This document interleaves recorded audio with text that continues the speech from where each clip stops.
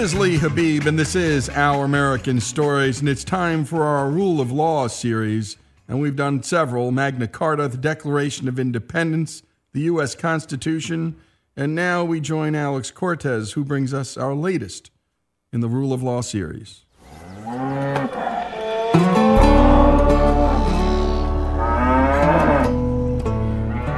I tell more people today that if a dairy farmer goes to a psychiatrist and lays on that bench and that psychiatrist asks him questions before you're done, he's going to want to commit you.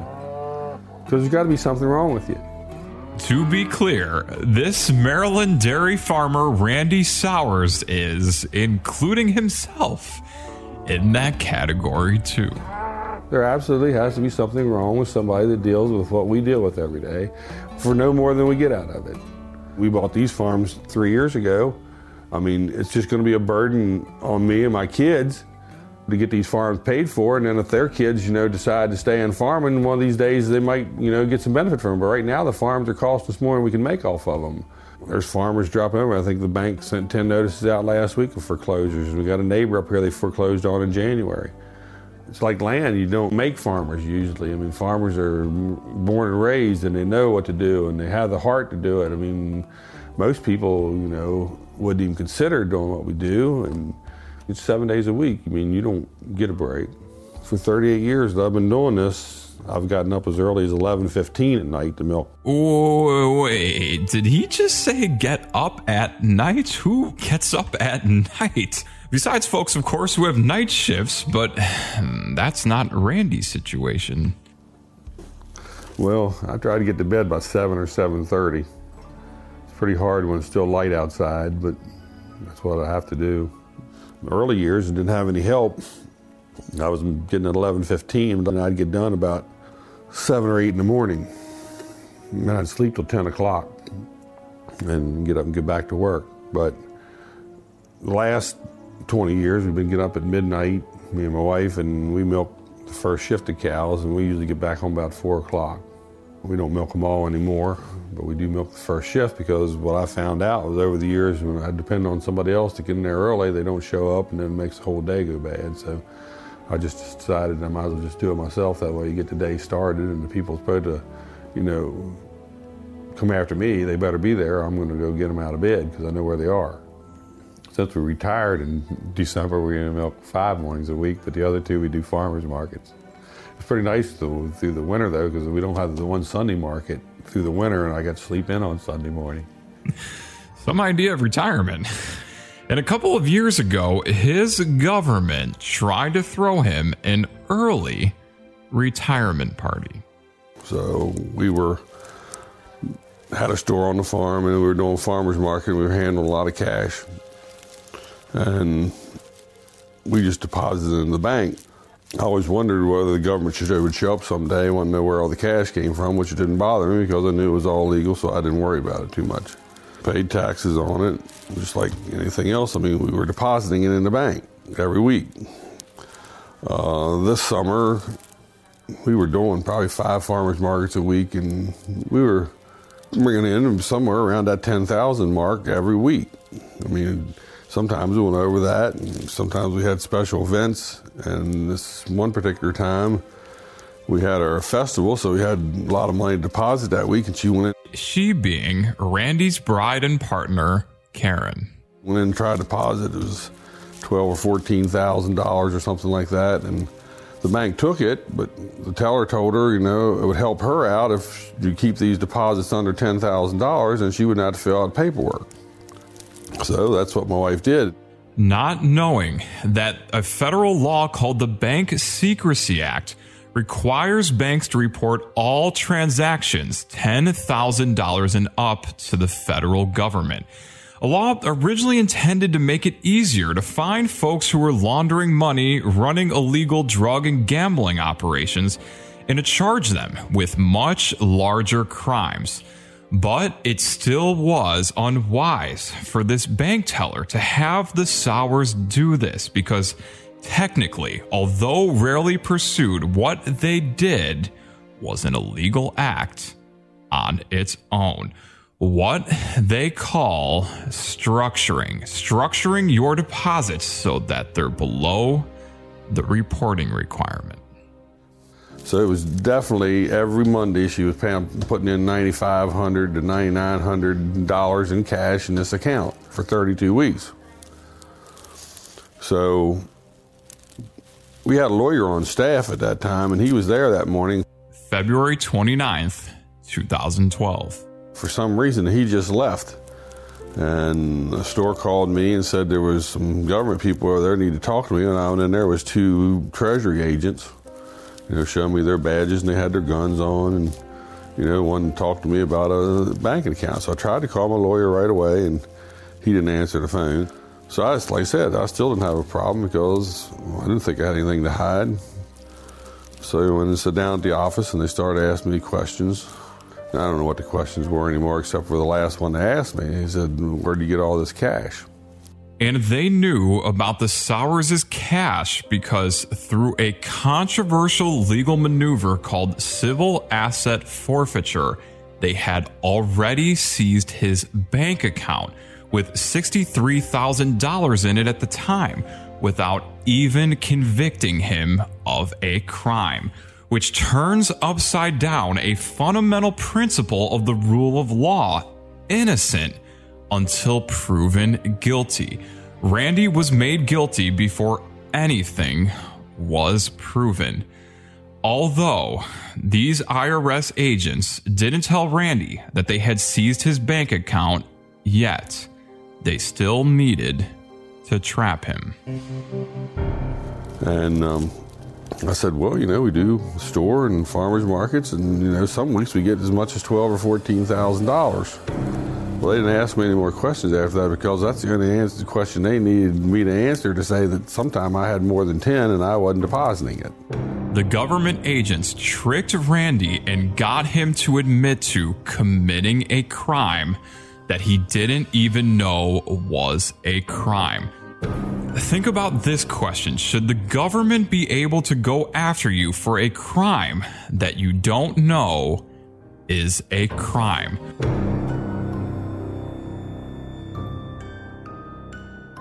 And when we come back, more of this remarkable story, Randy Sowers' story, here on Our American Stories.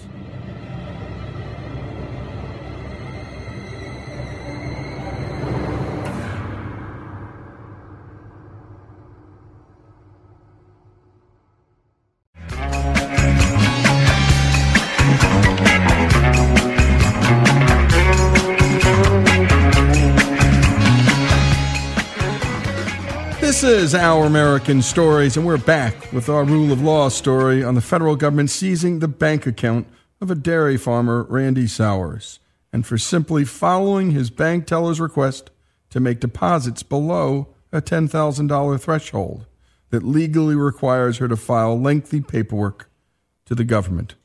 Let's pick up where we last left off. Think about this question. Should the government be able to go after you for a crime that you don't know is a crime?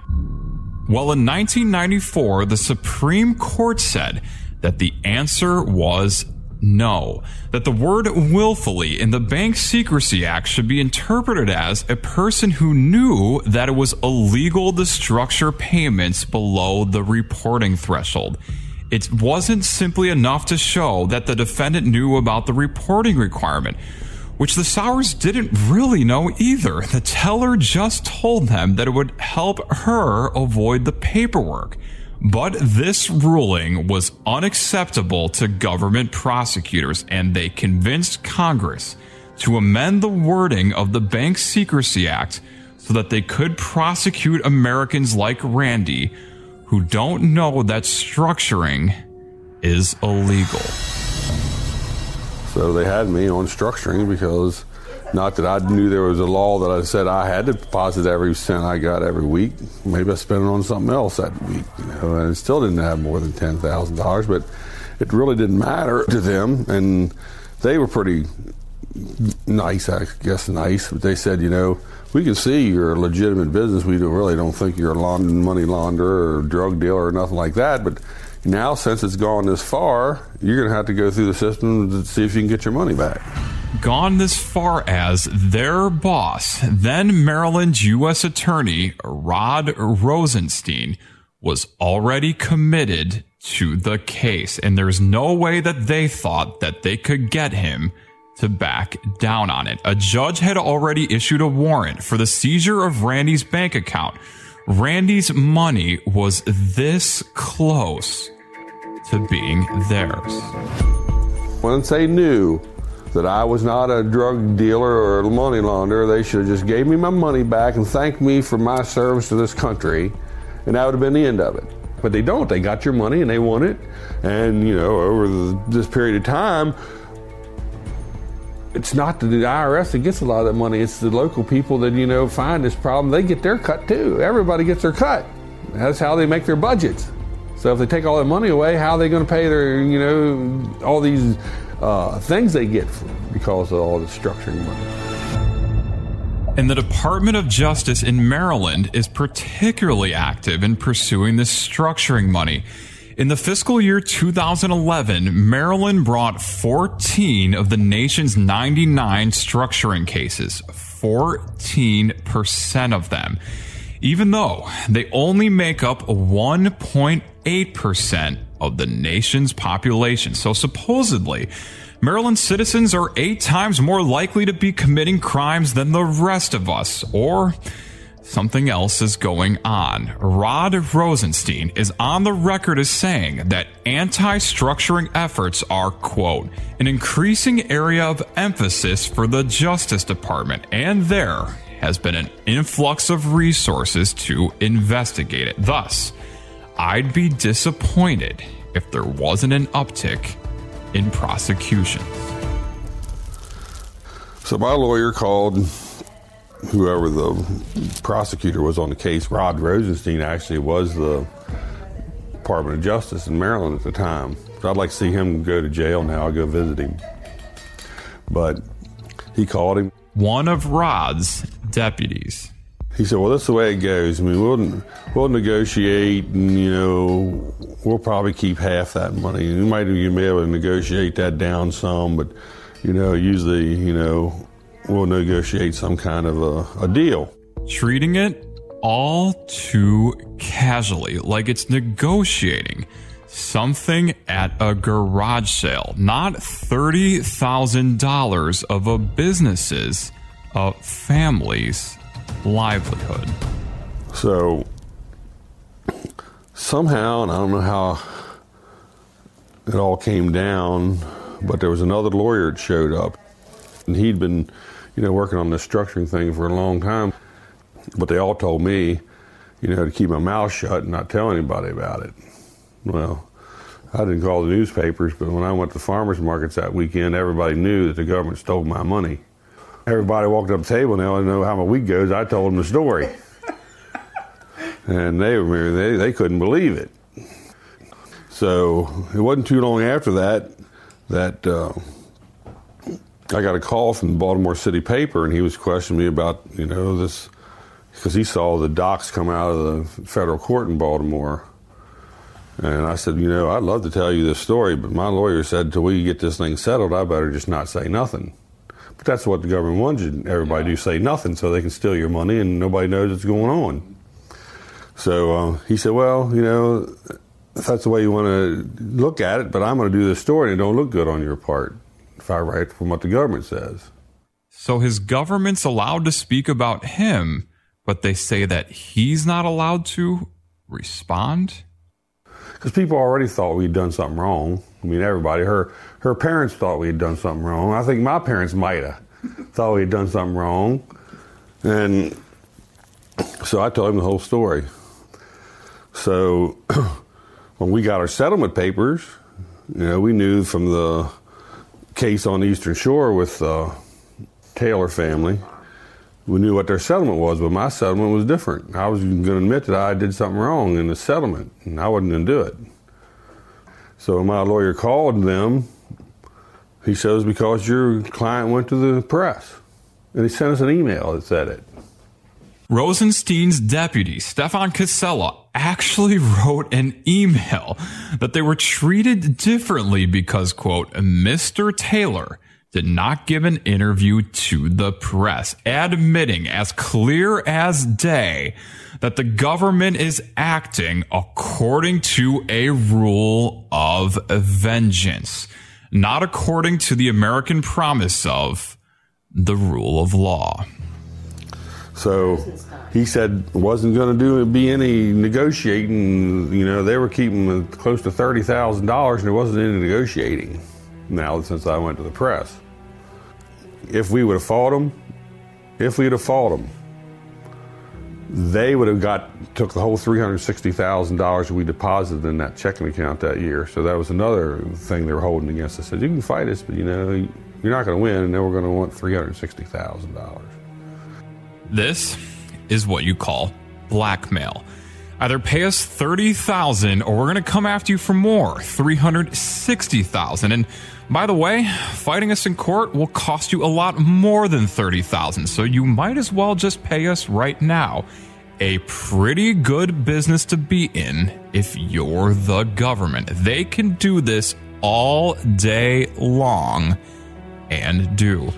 But not a great business proposition if you're Randy and Karen, especially when you're trying to do your actual business of farming.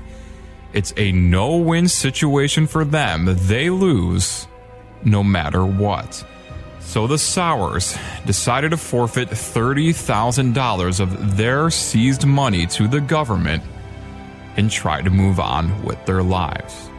Farmers don't have time to go out and fight it. You can't fight them. You surely can't fight the government. But in the meantime, Institute for Justice had been working on some of these cases, and my lawyer got me in contact with them, and they came out and we had a meeting about it. But since my case was already settled, they just really wasn't a whole lot they could do. And when we come back, we're going to hear what happens when liberty lawyers get involved, and that's what the Institute for Justice's lawyers are. They protect people's property rights from the government. And always remember why the Constitution was formed, because we all know that most of our cops and prosecutors are good guys. But the bad ones, and boy, there were some bad ones here, folks. And you know it, right? You know it. When we come back, the law on behalf of the citizens starts to take action. Randy Sowers' story here on Our American Stories. And to hear all that we do, go to ouramericannetwork.org, give us your email address, and we will send you our 5 best stories of the week. And they'll be in transcript form, so you can read them or you can listen to them. And by the way, if you have your story about government power coming in on your life, if you've settled on an IRS form, if you settled for something when you didn't think you were guilty, send those stories to us. We'll run them down, because this is happening all over the country, and it's happening a lot more than you think. Again, this is Our American Stories. When we return, the dairy farmer Randy Sowers shaken down by his own government, a guy just trying to get along every day like the rest of us.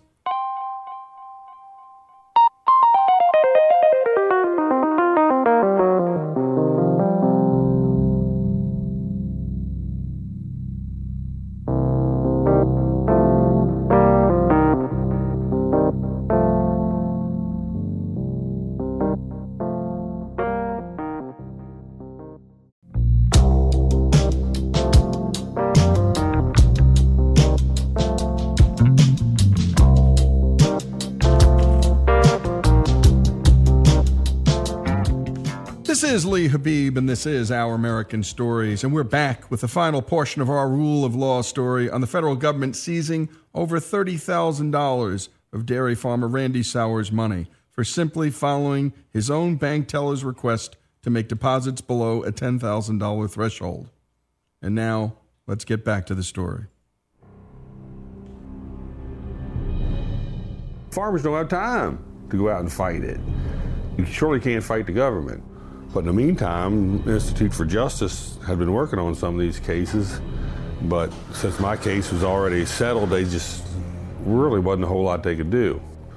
But it was probably a year or two later, I got a call from the House Ways and Means Committee and said they were having a hearing on structuring and wanted to know if I would testify. And this was only like 2 or 3 days before, it happened. And I think, they were trying to get people to testify, but they're still afraid to testify. Understandably afraid of putting the government's target on their back again.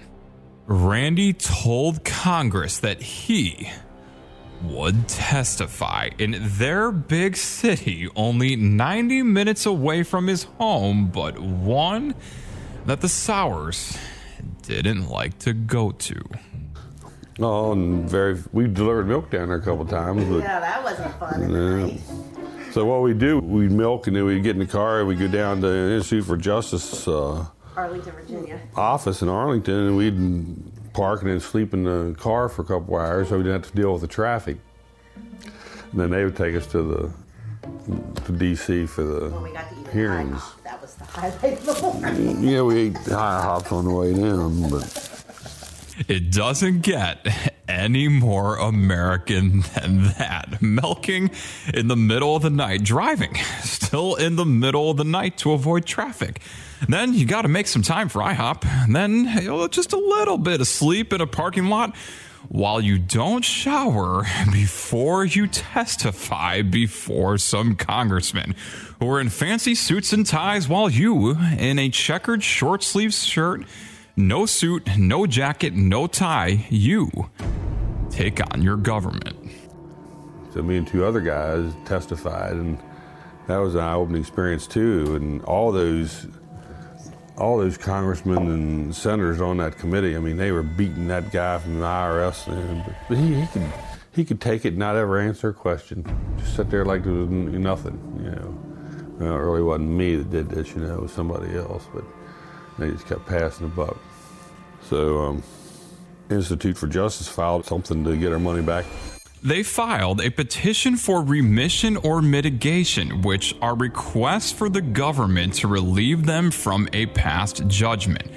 Institute for Justice's petition was clear. No American should have their money taken from them just because they deposited it in so-called wrong amounts that they didn't know were wrong.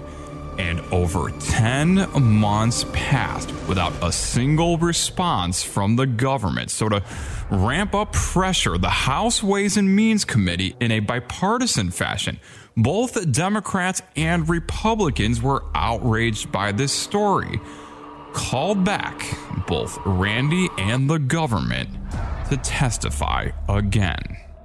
That second House Ways and Means Committee meeting, and they were demanding that guy from Justice and IRS to give us our money back. Like I say, they were sitting there like it was just water off their back. They didn't care. But behind the scenes, they did care. They were made to care. They were sweating the negative attention this brought them. Finally, we got our money back, and we were probably the first ones that's ever gotten their total amount back.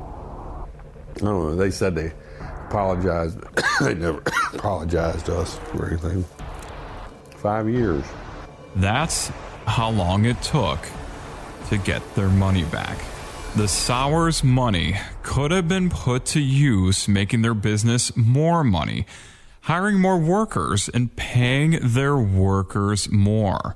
But the government doesn't pay a fine or interest to account for this fact. To account for the fact that because of inflation, the Sowers' $30,000 became less than $30,000, while the government was holding it for them. So, I believe in God. I am where I am today because God tells me what to do and I listen to him.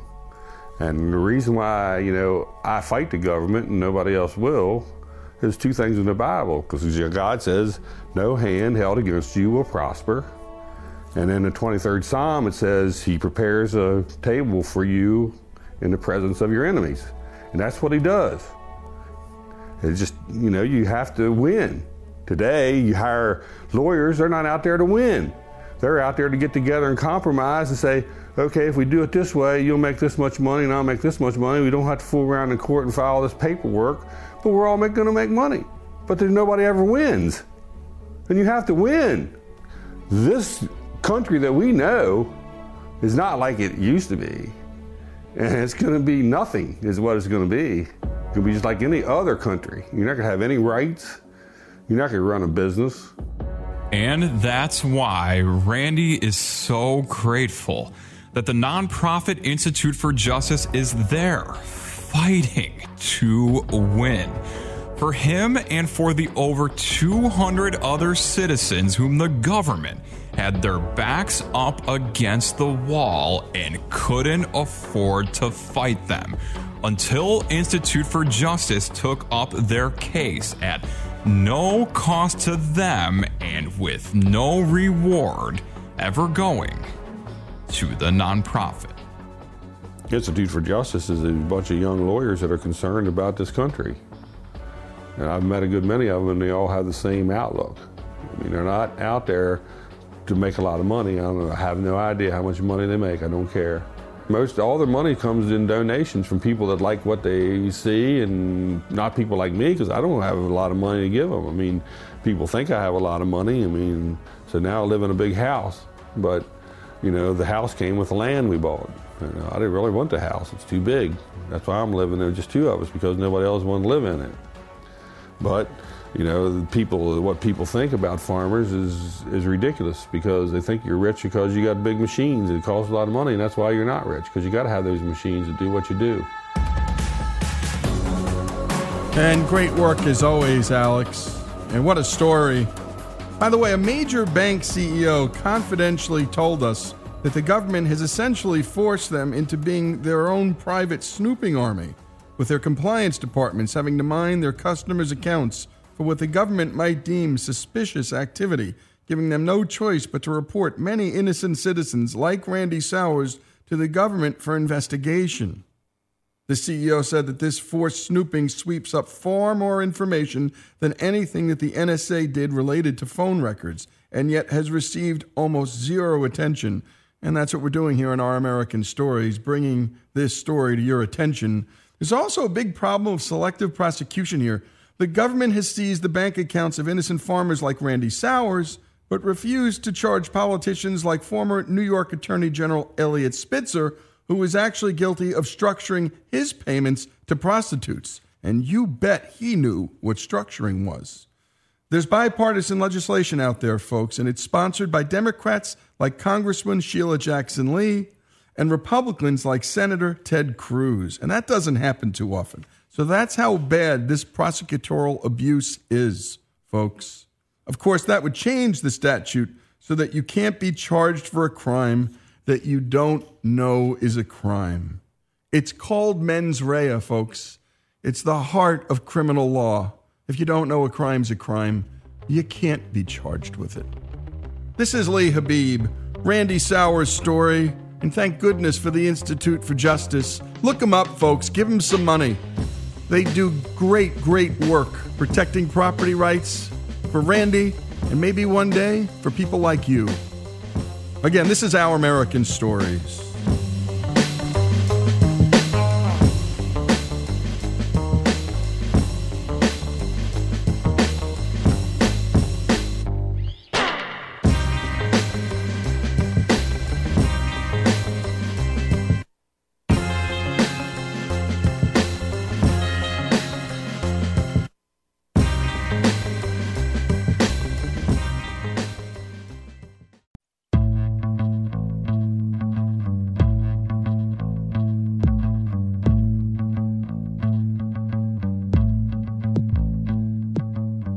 And we continue here on Our American Stories, and now it's time for another installment of the McLalan Files, where we go deep inside the life of Bob McLalan, someone you don't know, but whose life and whose voice, well, you're sure to be captivated by. And today, Bob, who's a Marine, shares a story about his dad, who also happens to be a Marine.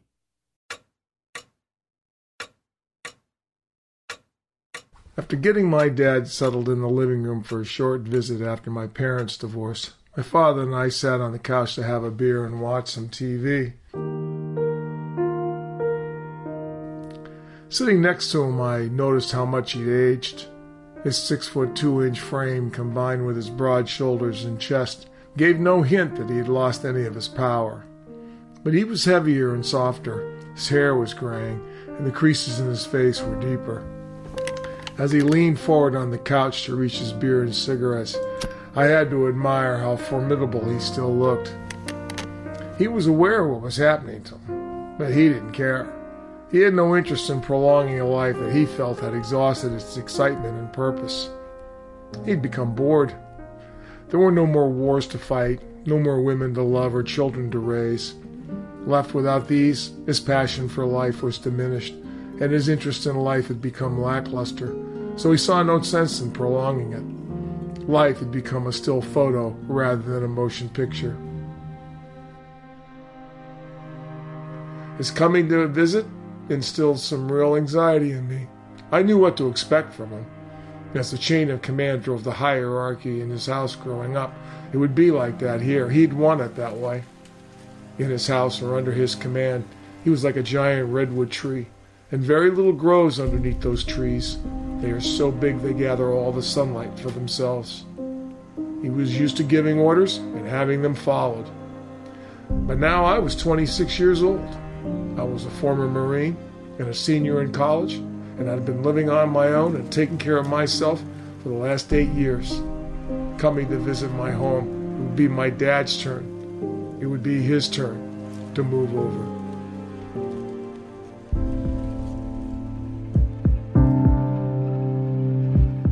My father would tell us boys that the changing of command from father to son would be inevitable. Let me tell you something, kid, that a day will come when you're not going to want to do what I tell you to do, and on that day, you're going to leave.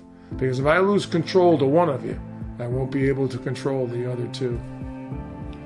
That day came when I was 18. I blocked the doorway that he was trying to pass through on his way to the kitchen. I stood in the doorway and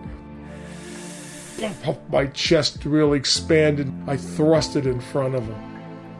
We stood face to face looking into each other's eyes. He said, "So, you think you're ready to take on your old man now? Is that what this little display of yours is all about?" Well, let me tell you something. At my age, I don't care anymore about winning or losing. What you need to know is I'm not going to go easy. I'm going to get a piece of you even if I have to bite it off. You're not going to get out of this pain-free. You need to think about whether it's worth it to you. Staring into his unblinking metallic blue-gray eyes, I thought over what he said and decided, yeah, it's time to step aside and let my father go on his way. My father knew that the key weapon in intimidation is that just a pinprick of doubt will burst the overinflated balloon of self-confidence. Living in San Francisco in 1974 was very different than the life on the farm my father led as a young man. Life in the city was about freedom and audacity, not regulation and authority. There was nothing that was clean or sterile. Order was not part of the day's routine. And traditional roles? Well, traditional roles and values were best left back in your hometown. My roommate returned from work after 2 a.m. the night my father arrived and joined us at the kitchen table for a drink. Sitting around the kitchen table, my father reached into his pocket and produced an empty key ring. Tossing it onto the table, he said, "Look at that. That's something you don't see every day. An empty key ring. No more house, no more office, no more car. I left with only my suitcase."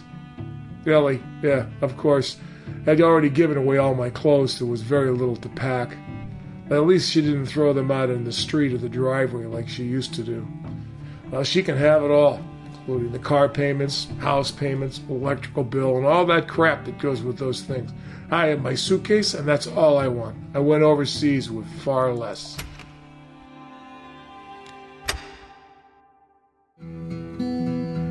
The night after my dad's arrival, I invited my girlfriend and a couple friends over to meet him. Sitting around the kitchen table having a few drinks was an easy way to introduce my father. Sharing drinks at a bar, around a table, talking, that was his element. After everyone imbibed a few pops, he answered questions about his life, and he started to tell a story about his time in the military police. I looked over at my girlfriend sitting next to me and I started to run my fingers through her hair. I commented to her about how beautiful she looked. She didn't respond or pay any attention to me, as she seemed fascinated by the story. A phone call from a hotel to the Kingston police asking for help. The desk clerk at a local hotel reported that a woman was with a Marine upstairs in her room, screaming, "You murderer, oh my God, you murderer." The door was locked and bolted on the inside, and the hotel clerk was afraid of what he might find inside. He wanted the MPs and the police to come immediately. He continued, "In the hall we could hear sobbing inside the room, but there were no other noises. We pounded on the door until she screamed, 'You murderer, you animal! Help! Help!' We whipped our weapons right out, unlocked the safety, pulled the hammer back, and I reared my body back and shouldered it into the door to get it open. And the three of us exploded into the room with our guns, searching for a target. With our weapons locked and loaded, we quickly surveyed the room, but found no one other than the sobbing woman sitting alone on the edge of the bed. She raised her arms. 'He's in there,' she said, as she pointed to the bathroom. 'He's in there.' I ordered the other two MPs to cover the door as I burst into the bathroom. Looking down the barrel of my .45, I only saw a drunken Marine sitting on the floor in my gun sights. Sitting between the toilet and the wall with his arm around the back of the water pipe, he looked up at me and with a smile on his face he waved his arm and said, 'Hiya, Sarge.' We all had our guns pointed at him until we realized he was unarmed and certainly too drunk to stand up. I demanded to know, 'What the hell's going on here, Marine?' With his free arm, the Marine pointed inside the toilet bowl and said, 'Look.' We all leaned forward to peer into the bowl, and to our amazement there was a small orange duckling the couple had won at a local fair swimming around the inside of the bowl. The drunk Marine said, 'What's this, Sarge?' With the arm around the water pipe, he reached up and pulled the cord on the water closet. The sound of the flush unleashed a torrent of screams from the woman in the room as the water was sucked down the drain. The duck, caught in the whirlpool, started swimming faster and faster against the suction of the vortex in an effort to stay afloat. The faster the water drained, the faster that duck paddled. In spite of his struggle to paddle fast enough, though, to keep him from being flushed down the drain, he was eventually sucked down the drain and disappeared. The bathroom became quiet as the bowl started to refill. Mystified, all eyes remained transfixed on the now empty and quiet bowl which had just swallowed the duckling. "What the hell are you doing here?" he demanded. Marine just sat there next to the toilet laughing so hard he could care less about the prospect that he was going to be arrested and hauled off to the brig. The woman in the other room, she just continued sobbing about her boyfriend's cruelty until the water refilled the bowl. When the water level was restored and the toilet bowl quieted down, out of the depth of the drain, the duck suddenly popped up and continued to paddle around in his porcelain pond as if nothing had happened.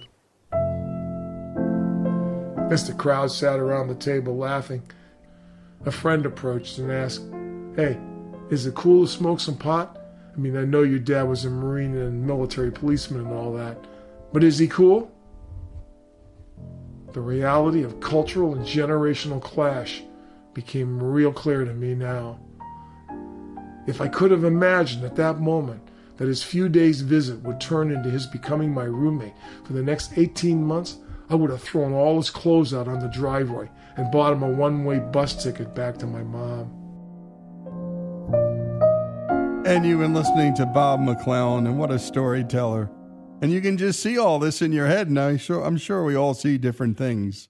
But my goodness, that little duckling going down, and then the stillness and the silence, and then it emerging, and this culture clash, the 1970s, San Francisco. Yeah, it's probably everything you think when I say that. And here comes this old school Marine to crash with his son. And we look forward to more from Bob McLalan. It's the McLalan Files. And by the way, there are storytellers like this in every community. I bumped into Bob I was supposed to meet him and talk about this or that. I'd heard he was a good writer. I stayed with him for 5 hours, and I said, Bob, you need to be a regular contributor on Our American Stories. And so if you know somebody like Bob, if you are Bob, have stories that are compelling and beautiful and frightening, send them to ouramericannetwork.org. That's ouramericannetwork.org. We're interested in hearing them because you are the hour in Our American Stories. We love hearing the stories from ordinary Americans. Again, the McLalan Files, Bob McLalan's story, his father's story, here on Our American Stories.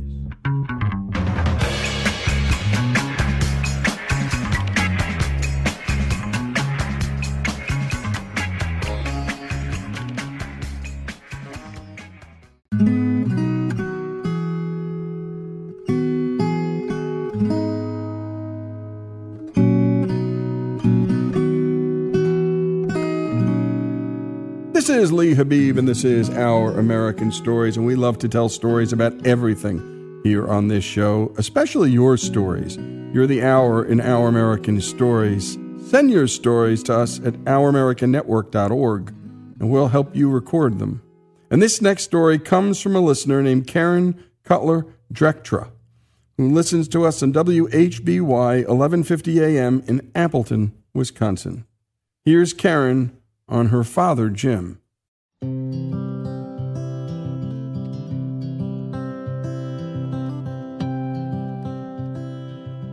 There are rare moments of happiness in a hospital, especially in the room of an 89-year-old man with dementia. But even there, once in a while, you are blessed with a golden memory that almost makes the experience worth it. I need to preface what happened by letting you in on a long-running family joke. When my sister and I were young, we'd always ask Dad what his favorite song was, even though we knew what the answer would be. The Kentucky Waltz, he would always reply.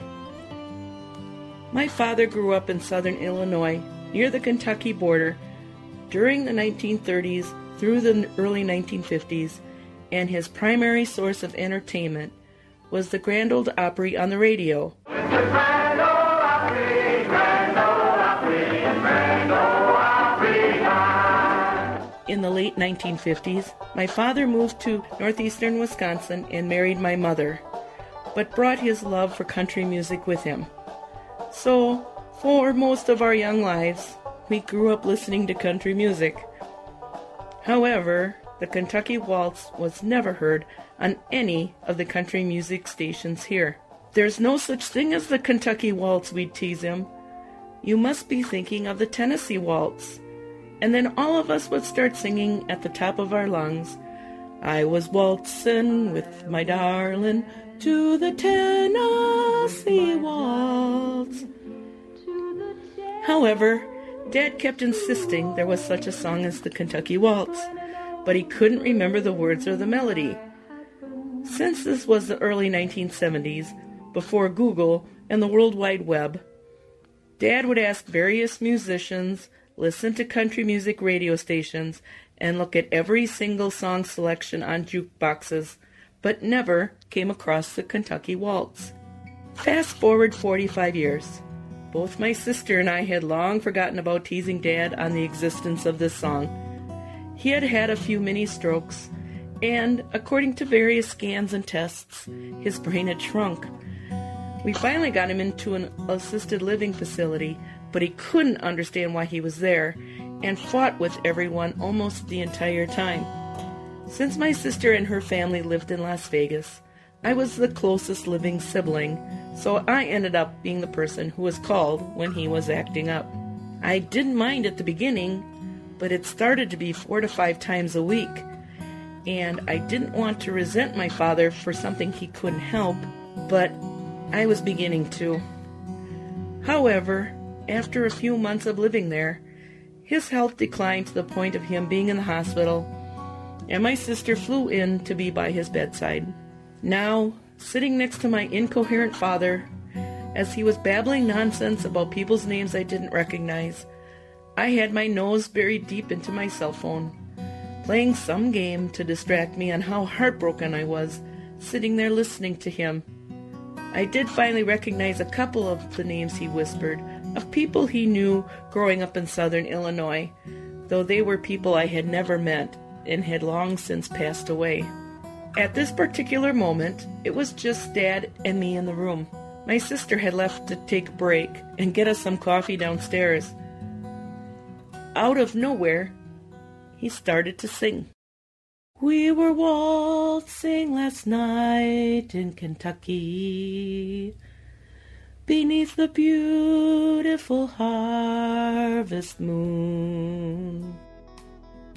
My head snapped to attention. I thought, what is he singing? I never heard this song before. Suddenly, all those memories of car rides, which ended with us laughing at Dad about the song that didn't exist, came flooding into my brain. I grabbed my phone and went directly to YouTube. I entered the Kentucky Waltz in search, and there it was, staring me in the face, a video of the Osborne brothers singing the Kentucky Waltz. I turned up the volume, and Dad's eyes became more focused and moist. He started singing at the top of his lungs, all the words to the song, right along with the music. He didn't miss one word after 60 years of not hearing it. My sister came through the door and asked, "What's going on?" I can hear Dad singing all the way down the hall. Wait, Dad's singing? I quickly filled her in on what happened, and I immediately replayed the video, which, of course, Dad then started singing again. We both started to cry and laugh at the same time. Dad looked at both of us and said, "Why are you guys laughing so hard? I told you this was my favorite song." We had a great afternoon with him. He was able to hold a conversation. We laughed. We cried. We created the last happy memory I have of him. He made somewhat of a turnaround and was able to be released to a memory center and a nursing home. Dad died 3 months later, but when I'm missing him or just feeling lonely for family, the gift of that song helps chase those sad feelings away. I've played the song so many times, I also know all the words by heart and sing at the top of my lungs. We were waltzing last night in Kentucky, beneath the beautiful harvest moon. And I was a boy that was lucky, but it all ended too soon. And you've been listening to Karen Cutler-Drektra and her story about her father in a song. And Karen is a listener at WHBY 1150 AM in Appleton, Wisconsin. Her story, her father's story, and the story of a song, one of our best so far, here on Our American Stories.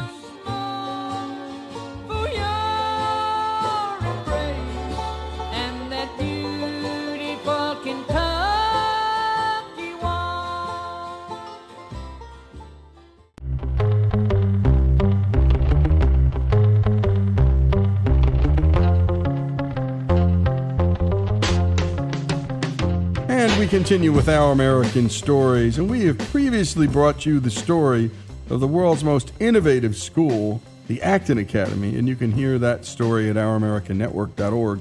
That's ouramericannetwork.org. And today we bring you a childhood story from its co-founder, Jeff Sandifer. And here's Jeff. I was born and raised in Abilene, Texas, a small town of 100,000 people out in west central Texas, to a father I loved dearly, but who was almost out of the movies in the sense of he was like the movie Giant, if you've ever seen it, where he was an oil wildcatter. And so we were rich one year and broke the next, even though he never let on. So it was a upper middle class background, but with a dad who was, in all good ways and bad ways, a gambler and an entrepreneur. I remember coming back from business school and oil prices had crashed, and by then I could kind of read a balance sheet and an income statement. And I said, Dad, look, you're broke. I mean, oil prices have crashed. And I said, you really need to sell your airplane. And he said, well, son, I'll tell you one thing. I may be going to the poorhouse, but they better have a runway because I'll be damned if I'm going to drive there. And he didn't sell the airplane, and he made his way back out of it. And so, later in life, I think early, kids know. Kids know when families are having trouble. Kids know when the father or the mother are having financial problems.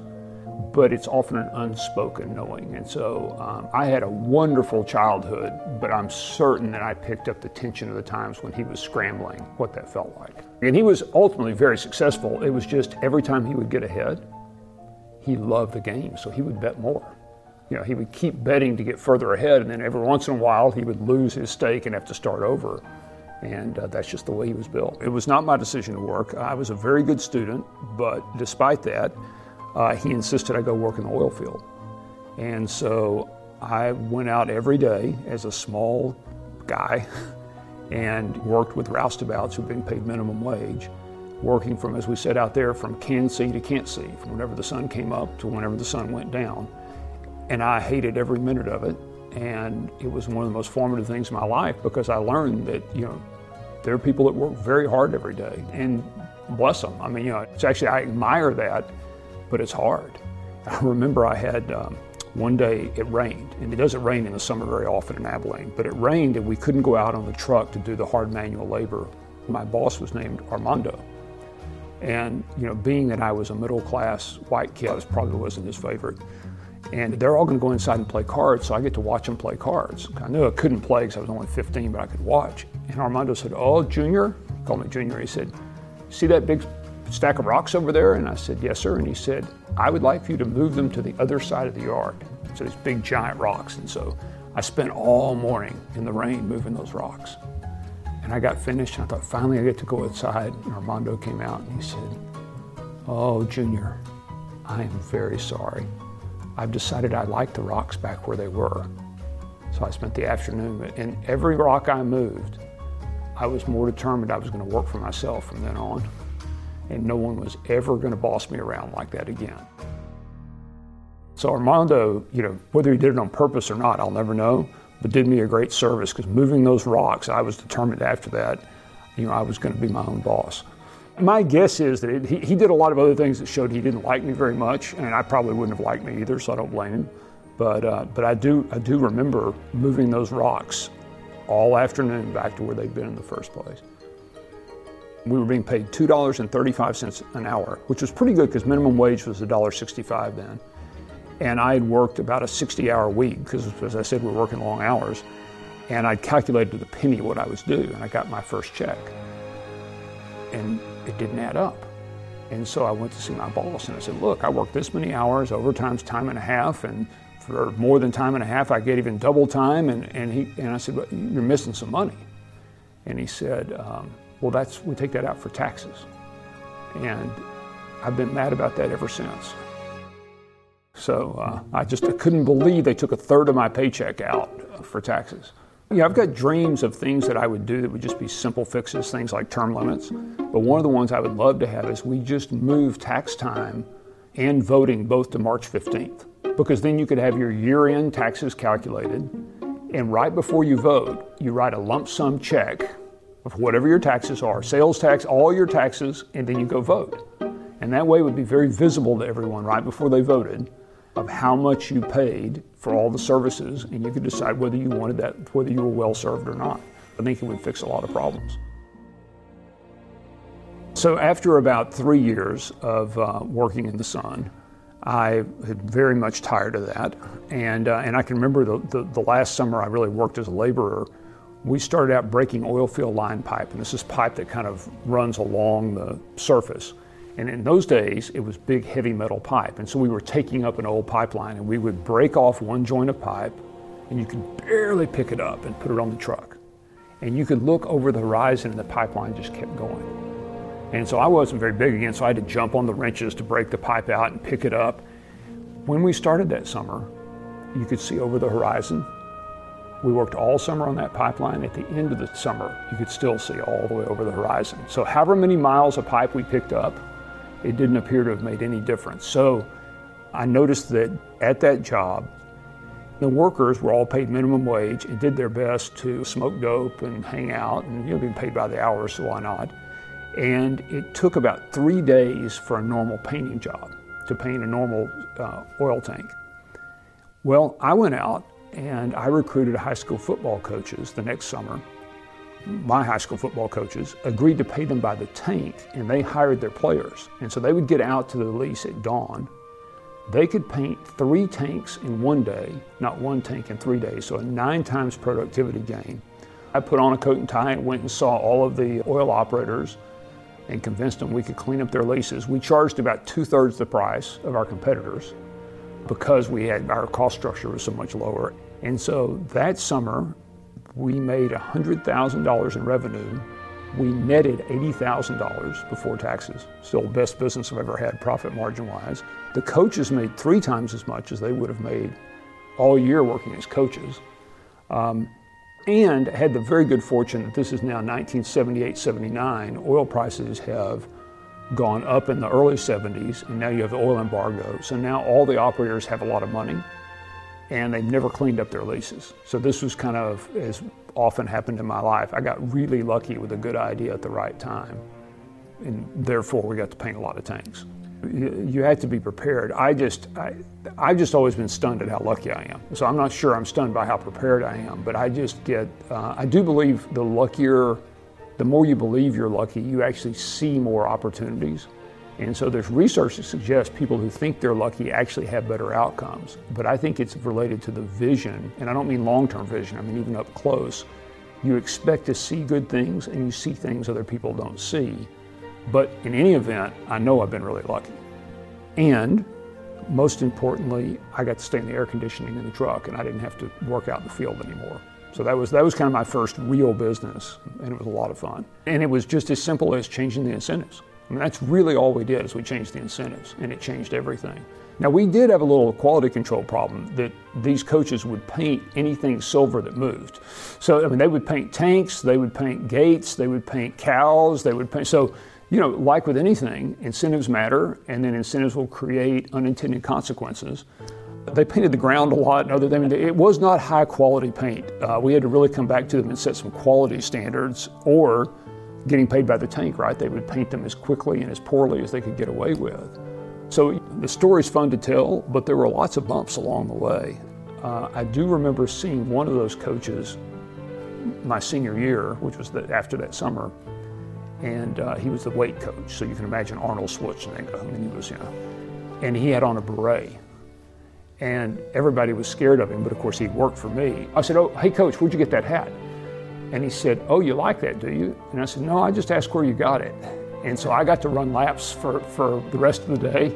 So my employee-employer relationship did not extend to the football field or the track circle. So as long as we each knew our role, I think, and the incentives were okay, we were okay in the oil field. And then it was my fault I didn't understand that didn't transfer out to the athletic fields. Nor should it have, by the way. He was right. I should have run laps for being a smart aleck. And you've been listening to Jeff Sandifer. And my goodness, what a life story. Abilene, Texas, where we have good friends. If you ever get a chance, go just outside Abilene to Perini's. It's a terrific steak joint, and it's got this giant metal armadillo in the front of it. You won't forget it. And we love Texas. We love the whole country here. It's just all beautiful, and it's all so different. And my goodness, the work he's been doing with the Acton Academies.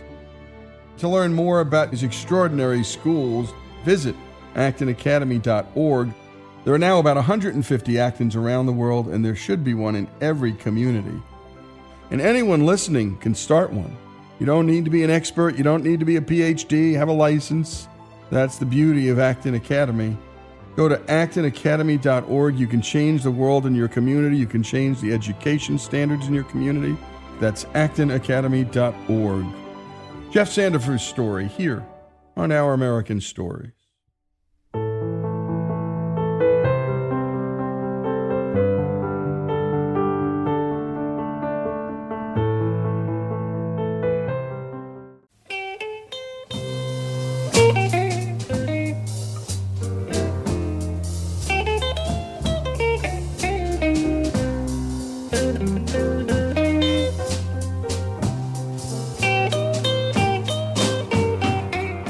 is Our American Stories, and you're listening to some music by Fred Davis, recorded in the South Euclid, Ohio home of Howard Usick back in August of 1969.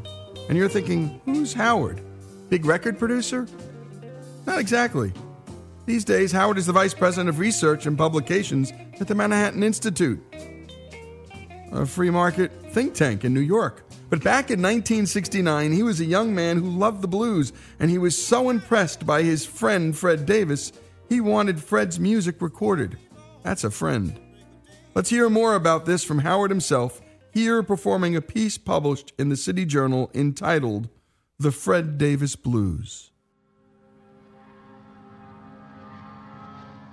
I always wondered what might have happened to Fred Davis.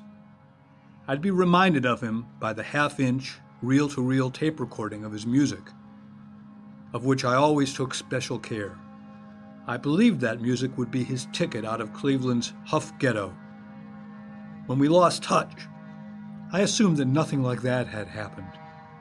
When I finally found out what had happened, it was both better and tragically worse than I'd imagined. He was a childhood friend in a way. We met when I was 19, in the summer before my second year of college. We both made our way early each morning through the stinging, low-hanging smog mist of Cleveland's industrial Cuyahoga River Valley to the factory, where we unloaded 100-pound sacks from freight cars, piling them onto wood pallets. But our lives up to that point could not have been much more different. He was about a decade older, came to work by bus, sent by a day labor agency, and he had thick, strong arms that reflected time spent in prison. I drove the old Ford my father had bought me. I strained to lift, knowing that if I failed, I'd reflect badly on my dad, given his executive role in the front office. We learned by chance of our shared enthusiasm for the same music. Southern-born blacks outnumbered hillbillies in the shop, so the radio was tuned to either of Cleveland's 2 AM rhythm and blues stations. It amused both groups, though, when, to pass the time, I'd sing along, as I did one day to Chains of Love, Bobby Blue Bland's hit single that summer. It's 3 o'clock in the morning, baby, the moon is shining bright. Sitting here wondering, where can you be tonight?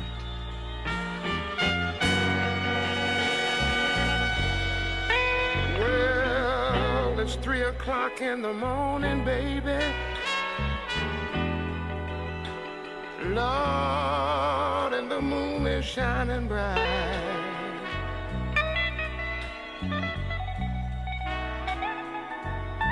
And oh, it's 3 o'clock in the morning, baby. And let me tell you, the moon is shining bright.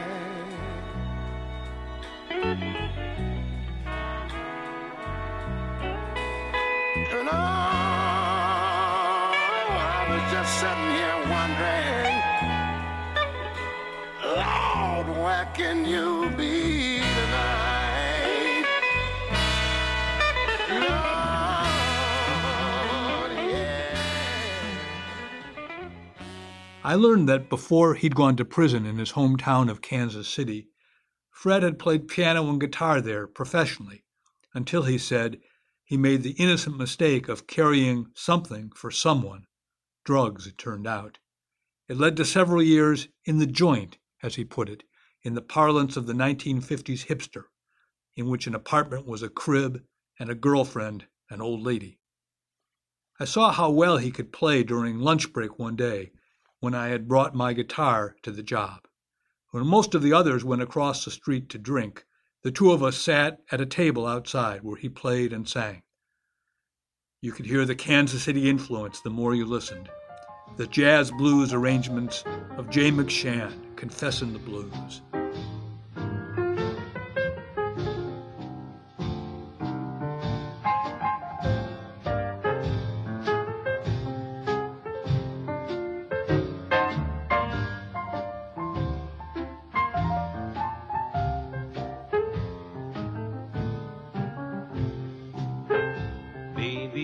I stand before you with my heart in my hand. I want you to read it, Mama, hoping that you'll understand. Well, baby, Mama, please don't dog me round. I'd rather love you, baby, than anyone else I know in town. The complex arrangements of Dinah Washington, what a difference a day makes. What a difference a day made. 24 little hours. What the sun and the flowers. Where there used to be rain. My yesterday was blue, dear. Today I'm a part of you, dear. My lonely nights are through, dear. Since you said you were mine. The harder-edged but still smooth stylings of Lowell Folsom or Eddie Boyd, 5 long years.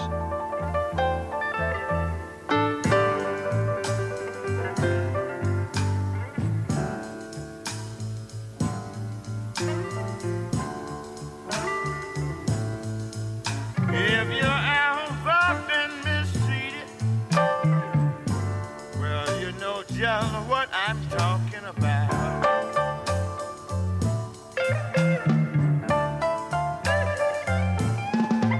If you ever been mistreated, you know just what I'm talking about.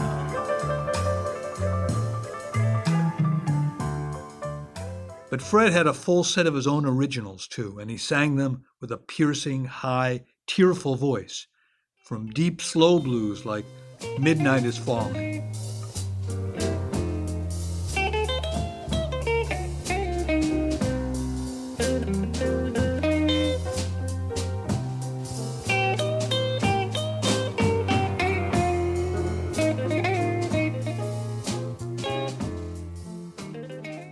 To more complicated tunes, subtle and swinging, with a hint of T-Bone Walker. Tell me, pretty baby, tell me so. Am I yours? 'Cause I want to know, 'cause the way you've been mistreating me,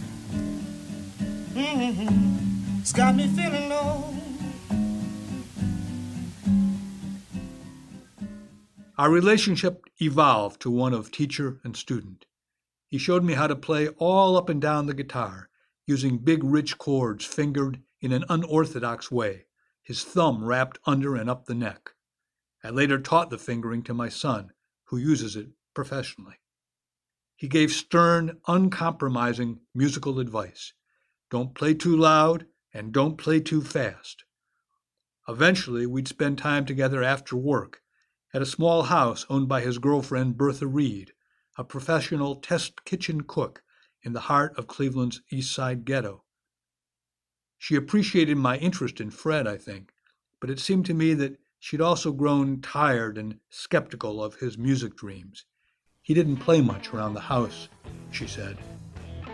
And when we come back, more of Howard Yusik's remarkable story about his friend Fred Davis. This is how music connects people, folks, across every race, across every class.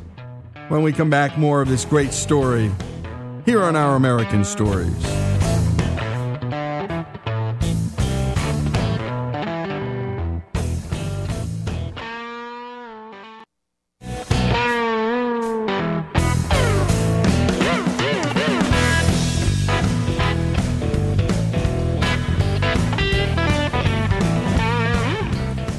We've been listening to the story of bluesman Fred Davis and his friendship with Howard Husick back in 1969.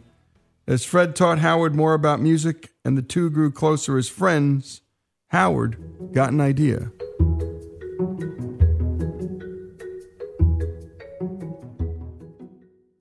At some point I resolved, idealistically, perhaps patronizingly, to rescue him. It would be my callow mission to restore him to his career in music. This was 1969, the summer of Woodstock. Civil rights, racial justice, they were in the air, even after the King assassination. Obscure blues musicians from Mississippi John Hurt to Magic Sam were being discovered or rediscovered by white enthusiasts and introduced to new audiences. I had a business plan, you might say, to record Fred backed by an amateur blues band of kids I knew from my suburban high school. I asked a friend who had moved to Philadelphia to take the tape to the blues agent, Dick Waterman, who lived there with his then girlfriend, a young Bonnie Raitt. Waterman expressed interest. I wrote Fred to let him know, and he wrote back in a letter filled with an almost desperate hope. At present, I'm fine and still working like hell. Man, I do hope something comes of that tape. Just sitting here wishing like hell, but I'm not giving up. I'm still with my old lady. She's tops. Also, I'm still off the alcohol. Well, Kat, I'm going to close for now, but we'll script you later. You do likewise, and especially if you hear something from the tape. So, until later, always a friend, Fred Davis. I'd kindled his hope and felt responsibility to follow through. I arranged to meet with Waterman myself in Boston. He was tough and unsentimental, but sufficiently sold on Fred's music to write a letter on his behalf to Baldwin Wallace College, near Cleveland, which had booked one of his clients, Mississippi blues singer Fred McDowell. Would they add Fred Davis to the program? I found his style to be quite good and a very interesting combination of a Kansas City style that also shows some of his earlier Arkansas home as well, Waterman wrote. If you could possibly use him on your program, I'm sure that his pride would be restored and his very fine music would not be abandoned. A whole new life, I hoped, would open up for Fred. Having moved on from the factory job, though, I never heard how it turned out. I never heard again from Fred. I always wondered, I feared, in fact, that I'd given him false hope, meddling unnecessarily in his life, and perhaps giving the impression that I was much more connected and capable than I was. It was a dynamic of which Dick Waterman was clearly aware, as reflected in his letter to Baldwin Wallace. I have not told Fred that I am writing to you because I don't want him to get his hopes up too high. It was not until just recently, enabled by a subscription to the Ancestry Search Service, that I found out what happened. A review of the digital files of the Exponent, Baldwin Wallace College student newspaper, reveals that the school's April 10, 1970 folk festival included blues legends, Mississippi Fred McDowell and Muddy Waters, but not Fred Davis. Whether they didn't want to include him, or if he declined for some reason, I can't say. But the story of Fred's fate emerges from public records. An Ohio death certificate dated November 8, 1988, almost 20 years after I knew him, reveals that Fred Davis, 49, identified as a laborer, had died of a gunshot wound to the chest with multiple visceral perforations. A Cleveland plain dealer story went further. Two men had robbed him of cash in a liquor store parking lot. When Fred resisted, one of them shot him. Such is the tragedy of talent bleeding out, as it does every day in Black America. Davis was that year's 122nd homicide in Cleveland. But there was more. Someone had gone to the trouble to write an official newspaper death notice for Fred Dave Davis, son, Oscar and Emma Davis, Kansas City, Missouri, member the Blues Express Band. Blues Express? Had he rebuilt his career after all? Had my encouragement mattered? I could learn the answer to the first question, at least. Blues Express still plays around Cleveland, and I was able to track down its new leader, Crazy Marvin Braxton. He'd taken over after the man he called Dave had died. I was working as a doorman at a hotel downtown, recalls Marvin, when they told me, get to St. Vincent's. That's the charity hospital. Dave's been shot. He was good people, Marvin said. A demanding band leader who always cautioned members, yes, not to play too loud or too fast. With a significant local following, the band played regularly, it turned out, at Fat Fish Blues for mostly white blues devotees, but also at Andy's Lounge in the lower middle-class black Buckeye Road neighborhood. Fred had fans, including a pudgy white suburban couple who never missed a gig. He was planning to renovate a new girlfriend's house and to marry her at the time he was shot. He didn't deserve that. Why would somebody shoot him, I asked Marvin. Just for the $1,000 he was carrying? How would they have known? Fred, it turns out, had another side. Everyone needs a hustle, Marvin said. Fred apparently was selling liquor illegally from the back of a car. He'd buy it in bulk from the liquor store that he was going into at the time he was shot. The two cousins who held him up knew about Fred's business from their sister, who was a disappointed girlfriend. When we went to Dave's place, Marvin told me, we found hair powder she'd put under his pillow. It was voodoo. One of the two robbers, the actual shooter, hanged himself in a Cleveland jail.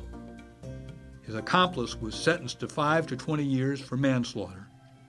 2 years later, in 1992, he sought probation, citing his Lima Correctional Institution Certificate of Achievement for having completed a substance abuse program, as well as the fact that he hadn't been the one who pulled the trigger. He was a Vietnam veteran. His request was denied. It's a tragically familiar story of black-on-black violence. Homicide is the leading cause of death for young black men in the United States. The statistics are grim, but they can't reveal how much talent and how many dreams die each year on Cleveland's East Side, on Chicago's South Side, or in so many other neighborhoods. My friend's murder was an obscure act of violence, passingly mentioned in a small newspaper story, yet every day such obscure acts silence talent and potential. Was the Fred Davis I had known the same guy who sold bootleg liquor from his car? Had he really been set up all those years before in Kansas City? A search for legal records or newspaper stories about his criminal case comes up empty. The only record of Fred's life in Kansas City is a yearbook photo, circa 1959, from the city's then all-black Lincoln High School, where he was a member of a clean-cut, neatly dressed class, many of whom, an Alumni Association website shows, have gone on to professional accomplishment, as Fred did in his own way. Located near 18th and Vine, the mecca of Kansas City jazz, Lincoln was the school for college-bound black kids.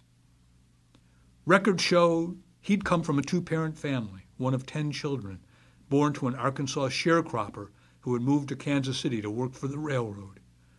Had he always had a dark side? Perhaps an unjust drug bust had soured him. Perhaps a criminal record kept him from having the sort of day job that other Blues Express members had. Maybe he just couldn't stand menial work, not when he knew what it felt like to write a great song and sing the way he could. I still have that tape.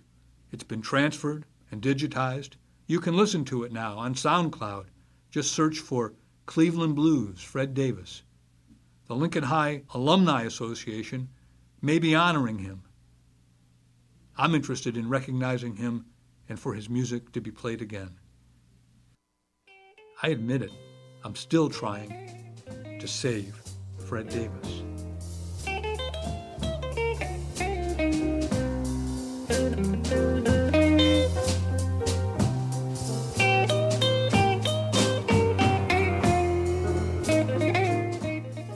And what a story.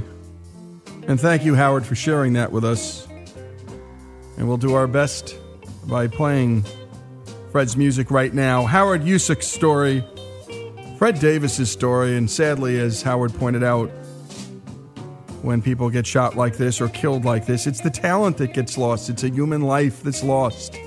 We can never forget that amongst the grim statistics. He was the 122nd male African-American, many of them in Cleveland, gunned down in 1988. A life cut short, talent cut short. And so we leave with all of us listening to Fred Davis here on Our American Stories. Midnight is falling. It won't be long for break of day.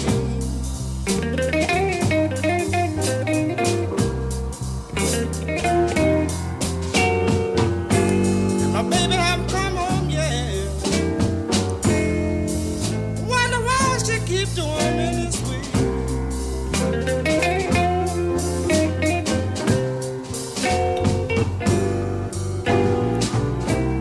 Sometimes I just wonder